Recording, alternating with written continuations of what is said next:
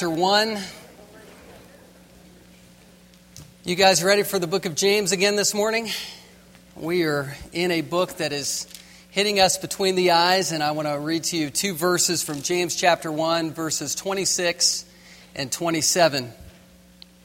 If anyone thinks he is religious and does not bridle his tongue, but deceives his heart, this person's religion is worthless. Religion that is pure and undefiled before God, the Father, is this: to visit orphans and widows in their affliction and to keep oneself unstained from the world. This is a statement in Scripture that sort of boils down the Christian life to one thing: visiting orphans and widows and keeping oneself unstained from the world.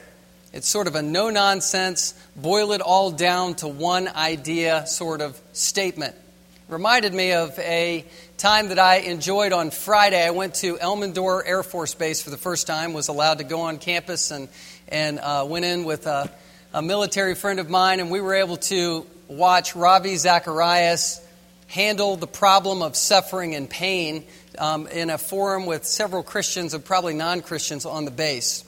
It was a great time. He had a Q&A at the end of it. How many of you knew that Ravi was here and that he spoke at the governor's prayer breakfast yesterday morning? Yeah, he did, and it was actually televised, and I'm going to watch part of the taping of that later on. But it was a fantastic time because Ravi Zacharias is brilliant. He's just utterly brilliant. He's kind of in the same category as a C.S. Lewis or Francis Schaeffer, and he's been in the business of defending the faith and apologetics for 36 years. He's been able to speak in forums at Yale, at Harvard, Oxford, all the Ivy League school settings, and he's packed the place out. Even on a weeknight, he was saying last year he was at Yale, and they said, look, we could not have packed this area out on a weeknight, even if we had Tony Blair come to town. It just, why are they coming to hear you? And Ravi just humbly said, I think they just have a hunger for something that's missing in their life. And they have a hunger for God and they don't know it. And so he brilliantly handled the problem of pain through the book of Job. But what really was kind of put me in awe of him was when he was speaking about how he would go to different settings around the world and be sort of a defender of the faith and even a peacemaker. And he was in a setting as a dignitary and a representative of the U.S. in Israel, invited there by the Archbishop over that area. And it was a gathering of Palestinian people and Israeli leaders, and they were talking about having peace with each other. And each religious leader was given an opportunity to ask a question. And one of the leaders that was there, a Palestinian leader, was the person who originated the group called Hamas, the Islamic Resistance Movement. And so Ravi asked the question to that Hamas leader, what do you think and how do you feel about suicide bombing? Talk about a pin drop moment in the room. Ravi said, all of a sudden I realized maybe I am not fitting in here asking a question like that because nobody really responded. He didn't really respond to the question. And Ravi knew that actually that leader had been affected by suicide bombing himself and his own family. And so it was a very sensitive moment, but it led into an opportunity for Ravi to give the gospel.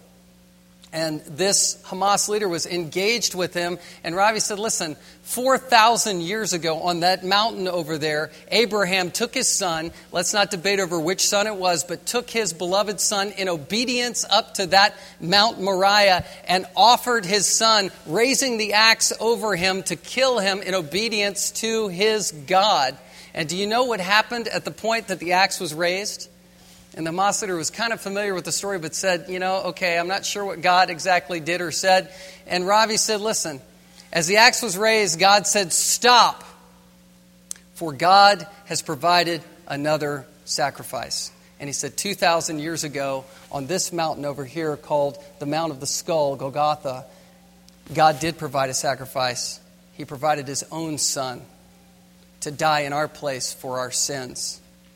At that moment, the Archbishop kind of said, Ravi, I think it's time for us to sort of scoot out and leave. And as Ravi stood up, that Hamas leader looked at him and said, "That was from God." And then he trailed him down to the car and headed him off as he was getting into the car and hugged Ravi and kissed him on both cheeks and said, "I hope that we can meet again someday." Because Ravi actually made the point, he said, listen, unless we as nations embrace this Son of God, then we're going to be giving our sons and daughters on the battlefield, in death, in war, for years to come. So, talk about a statesman, talk about a dignitary that's giving the gospel around the world. That struck me, but what struck me even more acutely was another statement he made that reminded me of how James is boiling everything down, the purity of life, what really matters. And that was when someone tearfully asked the question about applying the gospel to your life and how you live the Christian life. And Ravi just all of a sudden began to minister to him personally, where the guy's breaking down in tears. And he was transparently saying that the one area that he regrets most in his life, Ravi's saying the first 10 years of his ministry was one where he was flying all around the world giving the gospel, and to the neglect of ministering to his own children. He said, once they grow up, you can never get those years back again. Talk about a prioritizing moment for me. I'm sitting here going, okay, this is pure and undefiled religion. Ministering to the most needy people that are given to me in my life. And I think that it holds true in the spiritual realm. We get busy about a lot of things, a lot of good things, and a lot of even Christian things. And sometimes to the neglect of our own primary needs that are in front of us, where we should be ministering to people who need us. Perhaps orphans, and perhaps widows, perhaps family members, perhaps people in our community, people that are brought into our path that need us most of all. And James is trying to prioritize this early church when he says this statement. It's not all-encompassing for all of what Christianity is, but it represents the heart of Christianity, putting your heart out there for needy people. And James has already talked about the trials that the church is going through. They're under a tremendous amount of pressure, difficulty. They've been confronted about blaming God when the church was sinning in its own heart for the trials they were undergoing. And then he confronted them about how God is good and they shouldn't doubt the goodness of God because God has saved them.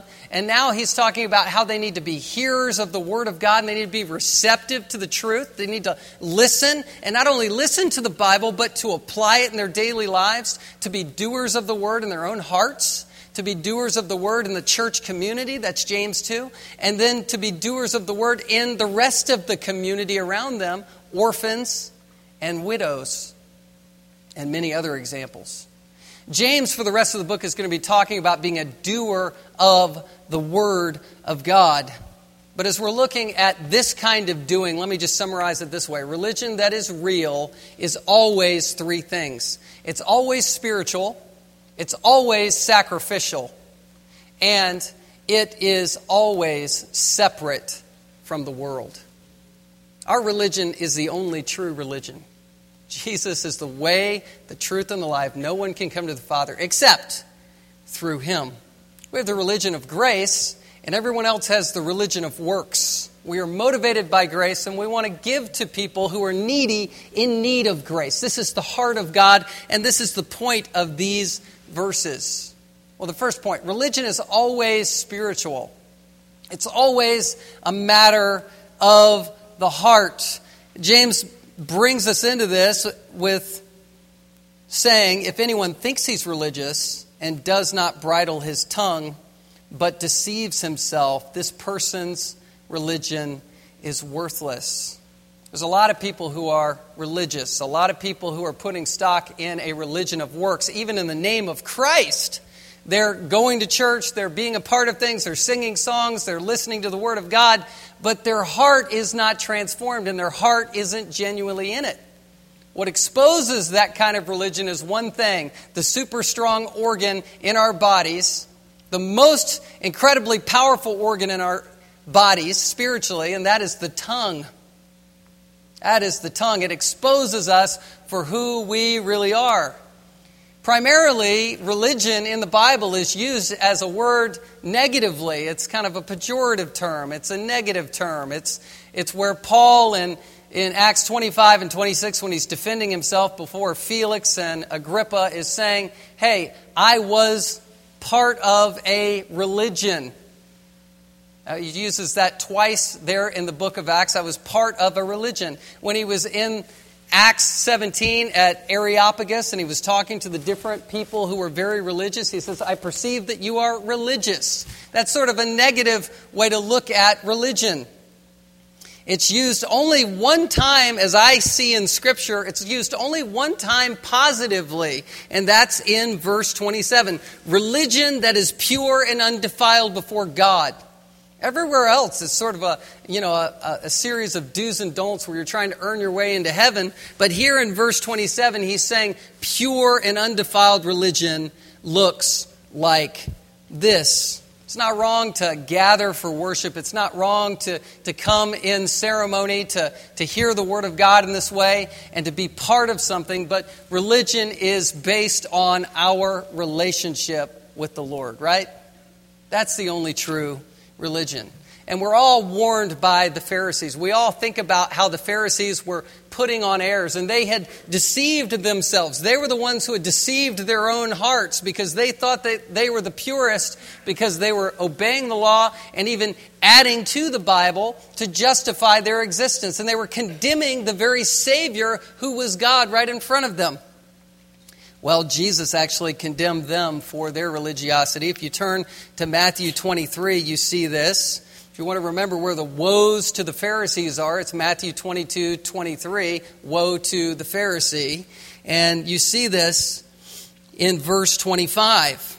He says, woe to you scribes and Pharisees, hypocrites, for you clean the outside of the cup, of the plate, but inside they are full of greed and self-indulgences. In verse 27, he calls them whitewashed tombs that outwardly appear beautiful, but inside are full of dead men's bones. And then the indictment found a few pages back in Matthew 15 is a quote from Isaiah 29 where Jesus is condemning their hearts. Verse 8, Matthew 15, verse 8. This people honors me with their lips, but their heart is far from me. In vain do they worship me, teaching as doctrines the commandments of men. And then verse 11. It is not what goes into the mouth that defiles a person, but what comes out of the mouth, this defiles a person.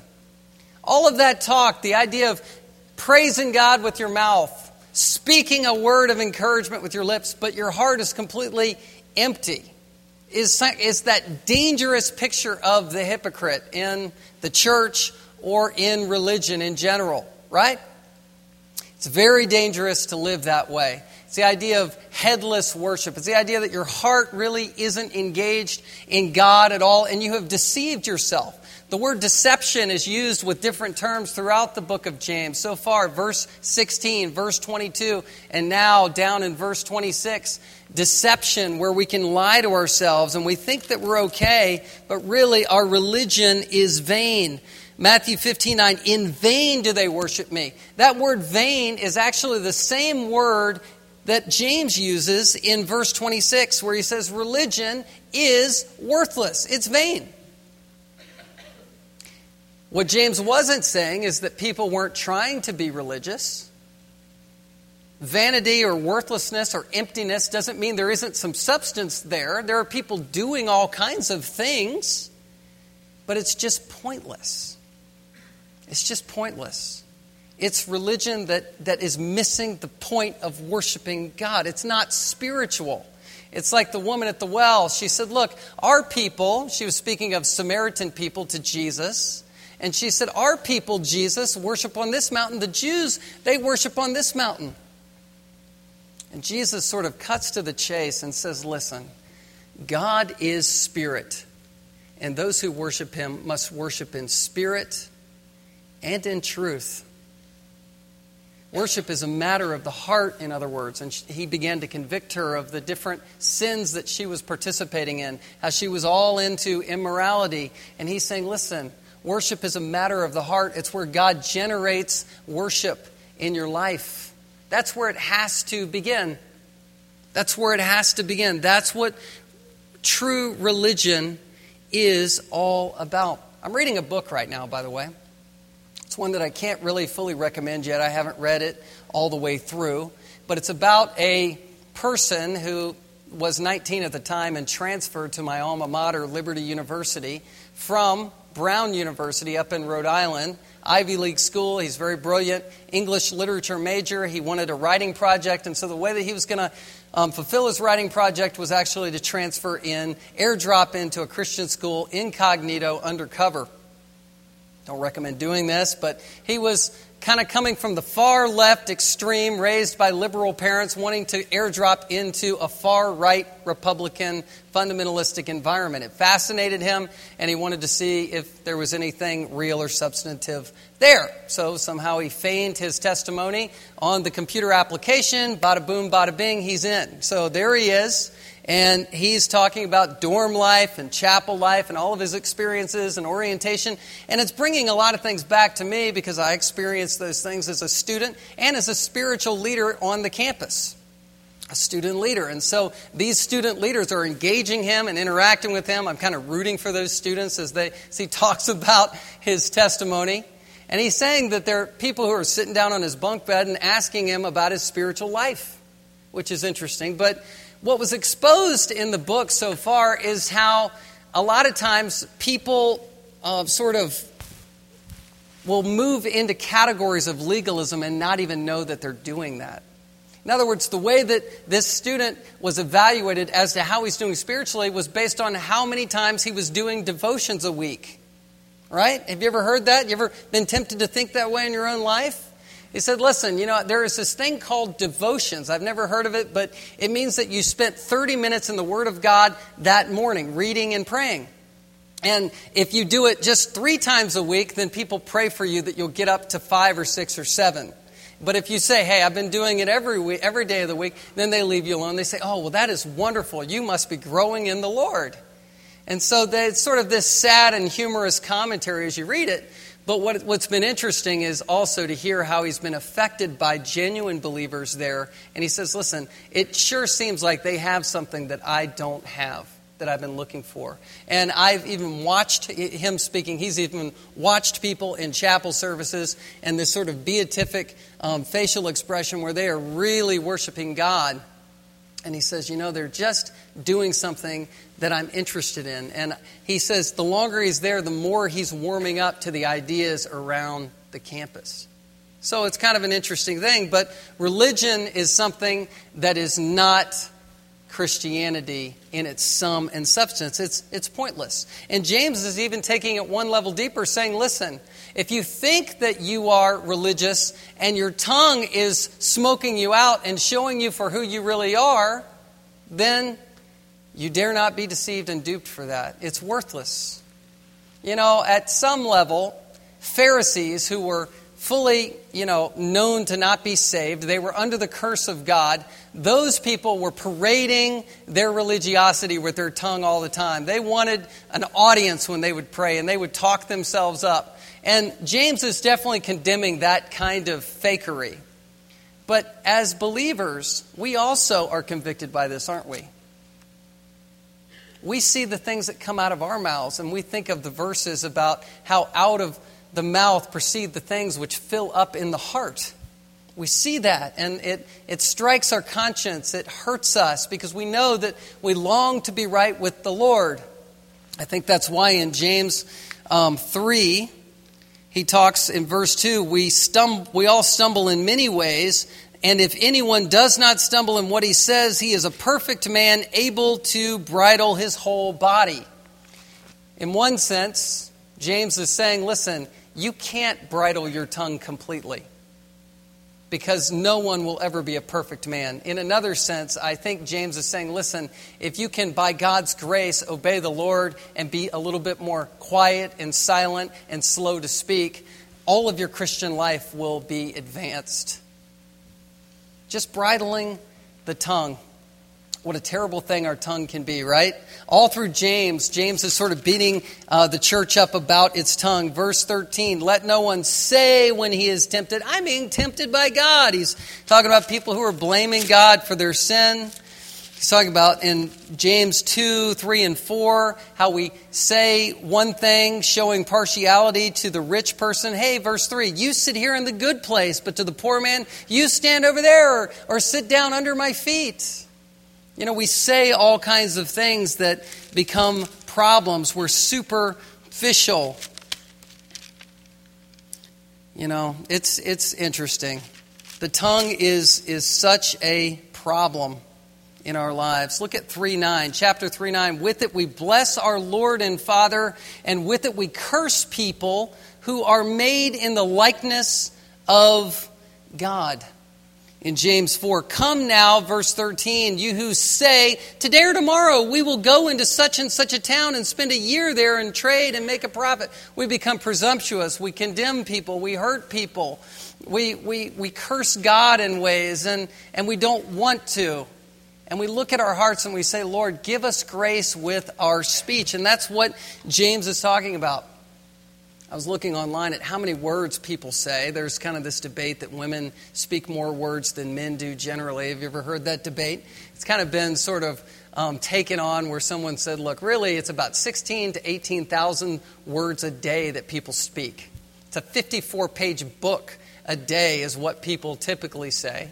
And that's also multiplied today with social networking, you would assume. Now we're all writers, right? Nobody wrote until email, unless you were gifted as a writer. But now we all write, and we all use that platform. But you have to be very careful with what you say and with what you write, because it's revealing what's going on in our hearts. We have to be careful.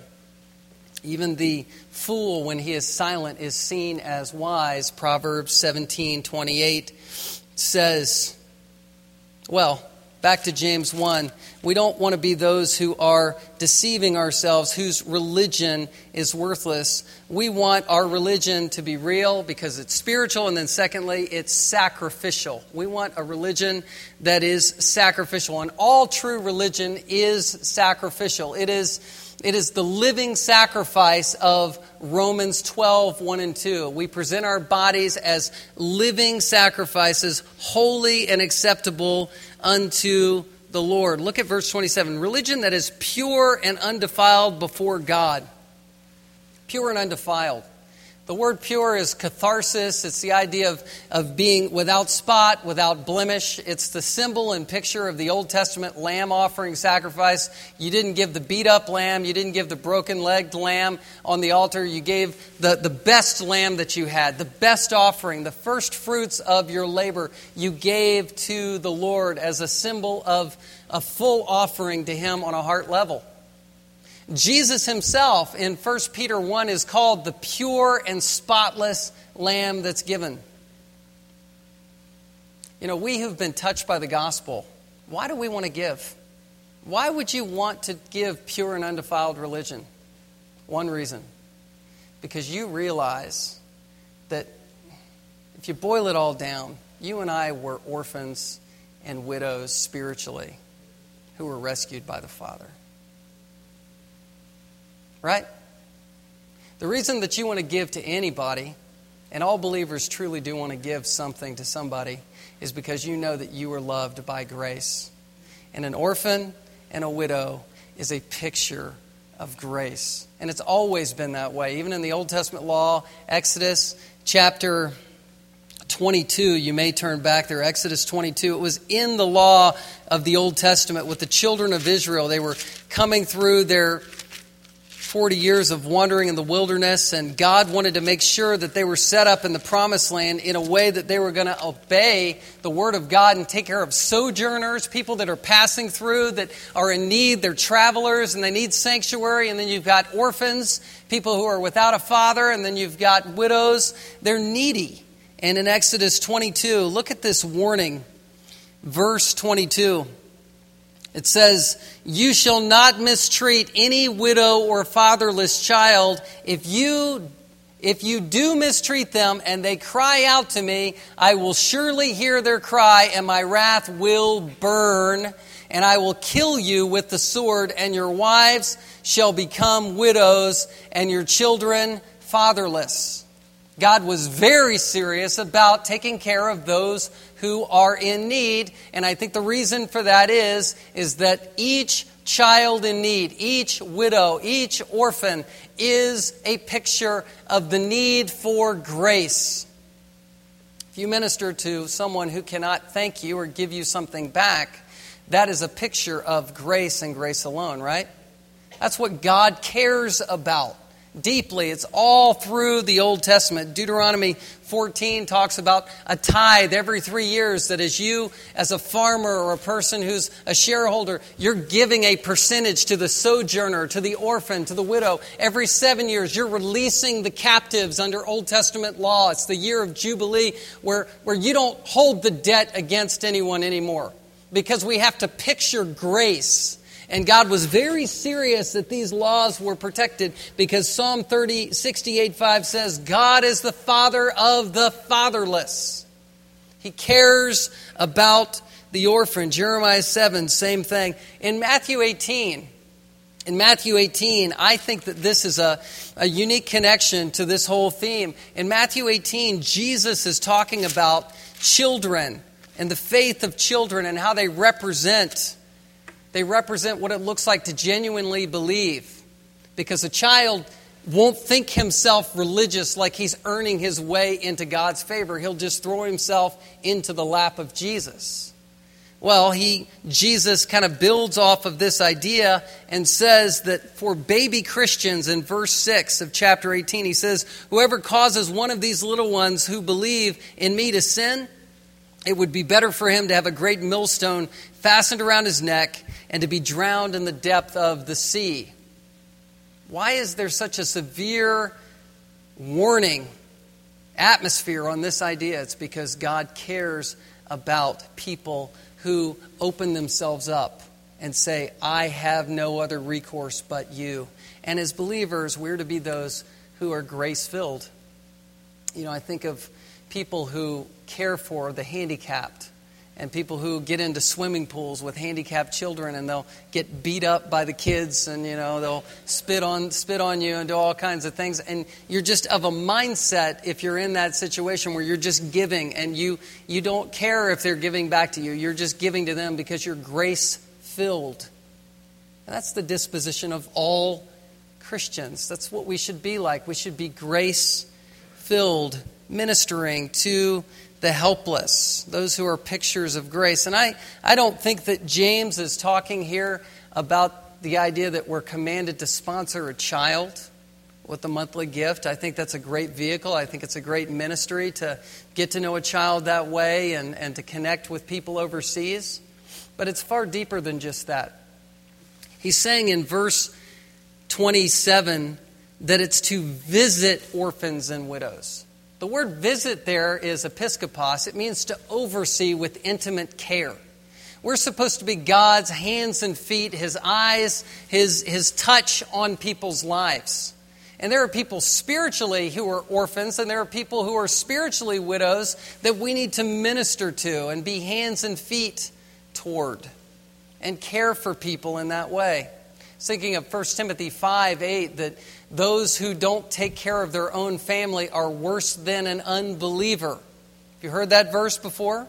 It's the idea that we should be thinking about our own families and needs that we have that come up, even with situations where maybe there's tension or maybe there's a broken relationship. You give anyway, because that is pure and undefiled religion. In the context of 1 Timothy 5, Paul is warning the church and Timothy to not put a widow who has not reached age of 60 on the widow's list, the widow indeed, the one who is affirmed as a widow, because women in the church could have been abusing that benevolence and asking for care, and then they're going to turn away from that and ultimately get married anyway. And so there's a sensitivity here to not being abused in that situation, but always it's documented that God wants there to be skillful, heads up, engaged ministry, benevolent ministry to people who are in need, but not done in an unwise fashion. It's very important. Real religion. Psalm 51, David said, you don't require a burnt offering here with this. Burnt offering, that's not what you require. It's a broken and contrite heart. That's what you will not despise.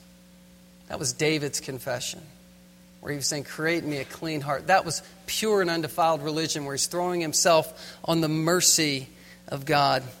In Matthew 25, you have the sheep-goats judgment as well, where you have the angels and God separating believers from unbelievers in the end time. The believers are on the right, the goats are on the left, and the believers are those who ministered to those who were hungry, who were hurt, who were sick, who were in prison.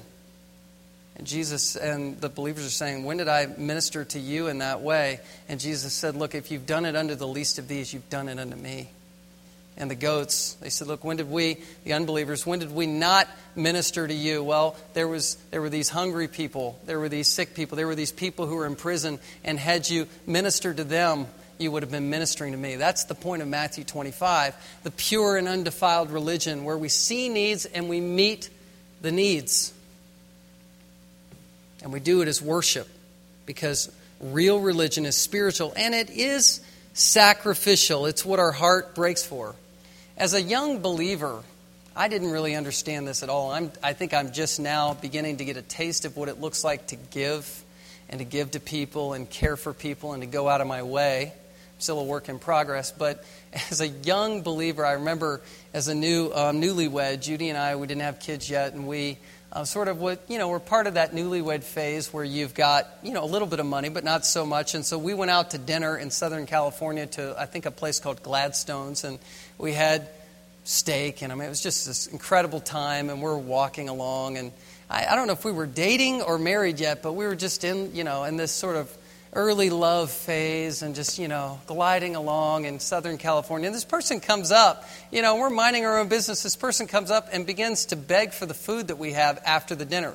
And it's all, tinfoiled up in a swan. I'm going to eat this thing later on. This person says, can I have your food? And I just said, no, this is ours, and just kind of moved on. And so then I took the food, and we sort of put our stuff, our jackets and things in the trunk, and I put my food in the trunk and shut the door. Well, a week later, my car began to stink. It stinketh. It was just, really, really bad news. And I looked in the trunk, and all of a sudden I saw in all of the fabric and carpet of the back of the trunk, it was maggot-filled. And just, sort of this forever picture of me not giving my food to the person that asked me for it, It's like God was saying, listen, I'm sending you a message as you clean your car for the next hour or two to try to get dead and live maggots out from the different, carpet fabric in your trunk. Religion that's real, it's sacrificial. And it's also, lastly, it's separate. It's separate. What do I mean by that? Look at the text. It says to visit orphans and widows in their affliction, and to keep oneself unstained from the world. In one sense, I guess the word unstained or being unstained from the world could mean the idea of a separation from the sinfulness of this world. Please don't hear me to say that I think separation means we all need to be fundamentalists. I'm not saying that at all. I'm not talking about hair length or how you dress or any of that. It's not the statement of, I don't drink and I don't chew and I don't go with girls who do.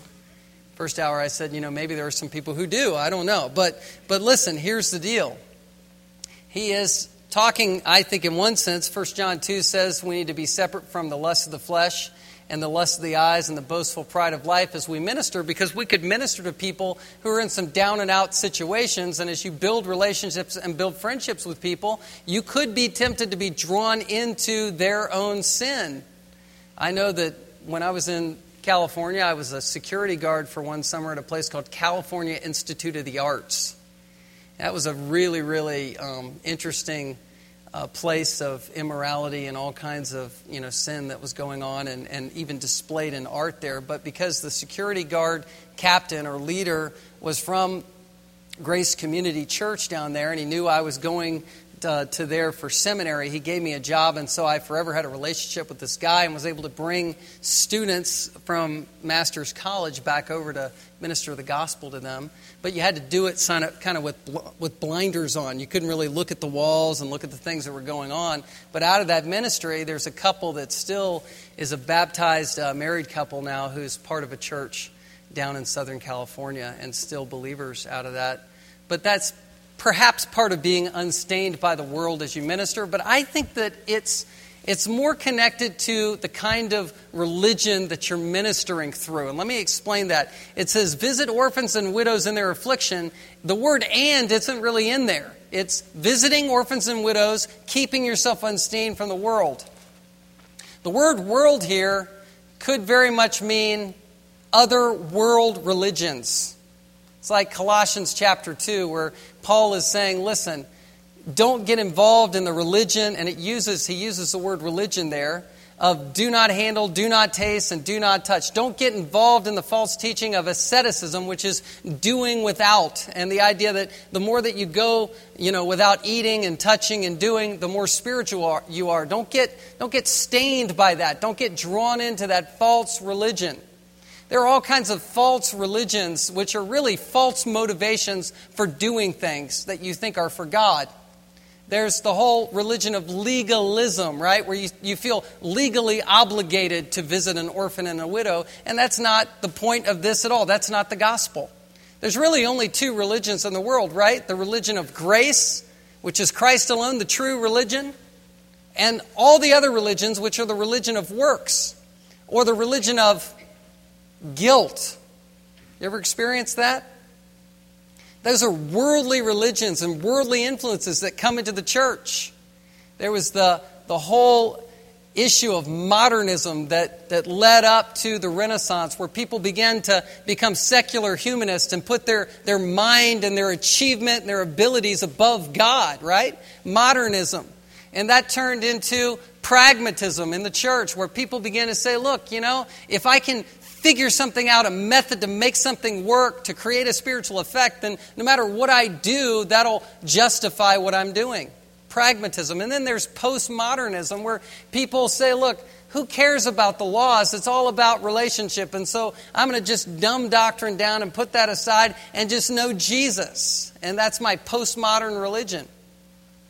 Where instead, the Bible calls us to have a religion that's grace and truth. Jesus said, I am the way, the truth, and the life. No one can come to the Father but through me. It's an exclusive, narrow road. It's the only pure and undefiled religion because it's the only one based on grace.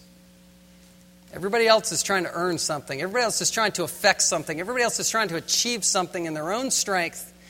And God calls you to serve in the strength that God supplies. 1 Peter 4. By the gospel. Why would you want to visit an orphan and a widow? Why would you want to do that? Why would you want to visit somebody in the hospital?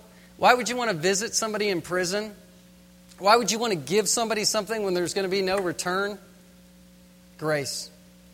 They're a picture of grace where they need grace, and you're a picture of how you were given grace. You were that orphan and widow, and so then you go and you extend grace to them. That's what it means to be unstained by the world. Let's apply it. Let's look at a few points. First of all, here's a spiritual checkup for us. This is how to win friends and influence people, is have this kind of conversation around coffee. Here we go. All right, number one. Ask yourself or someone else about your speech. Talk about comfortable coffee time. Ask them about how you speak. Say, do I talk too much about myself? You want to get that transparent with somebody. It's a good way to sort of understand, how do people perceive your spirituality, your tongue? Do I talk too much? Am I all about me? Do I talk to others to build up or tear down? Is that what's going on in my heart? Or do I talk about the Lord? It's just a good way to diagnose. Am I bridling my tongue? Am I praising God with my lips, and is my heart far from the Lord at the same time? Don't want it to be that way. You want pure and undefiled religion. You want a religion that's substantive spiritually, that has a point. Number 2, ask yourself or someone else about people's needs. About needs. Ask people what they need. Are you overlooking your family needs? Think about that. You're overlooking needs in your church. This is where you'll find the orphan and widow opportunity. C, are you overlooking the needs in your community? And then number 3, ask yourself or someone else if you serve by guilt or by grace. Remember, being unstained by the world. You don't want a worldly, guilt-driven religion. And you don't want a Christian version of that. That could be one of the most important questions that you could ever ask somebody about your spiritual life. Do you think I'm guilt-driven, or am I a person who sees that Jesus died on the cross for my sins, was buried, rose again, and because of that gift, that launches me into service? Do people see that in your life? Do you see that in your life? Are you guilt-driven, or are you grace-driven? I hope that we're always motivated by grace. This is kind of our lead-in to the Lord's table. Let's bow our heads right now and examine our hearts as we approach the Lord's table. The men, if you would come forward at this time. I'm going to read from Titus chapter 3. It's one of the most potently gospel passages in the New Testament. Titus chapter 3, verses 3 through 5.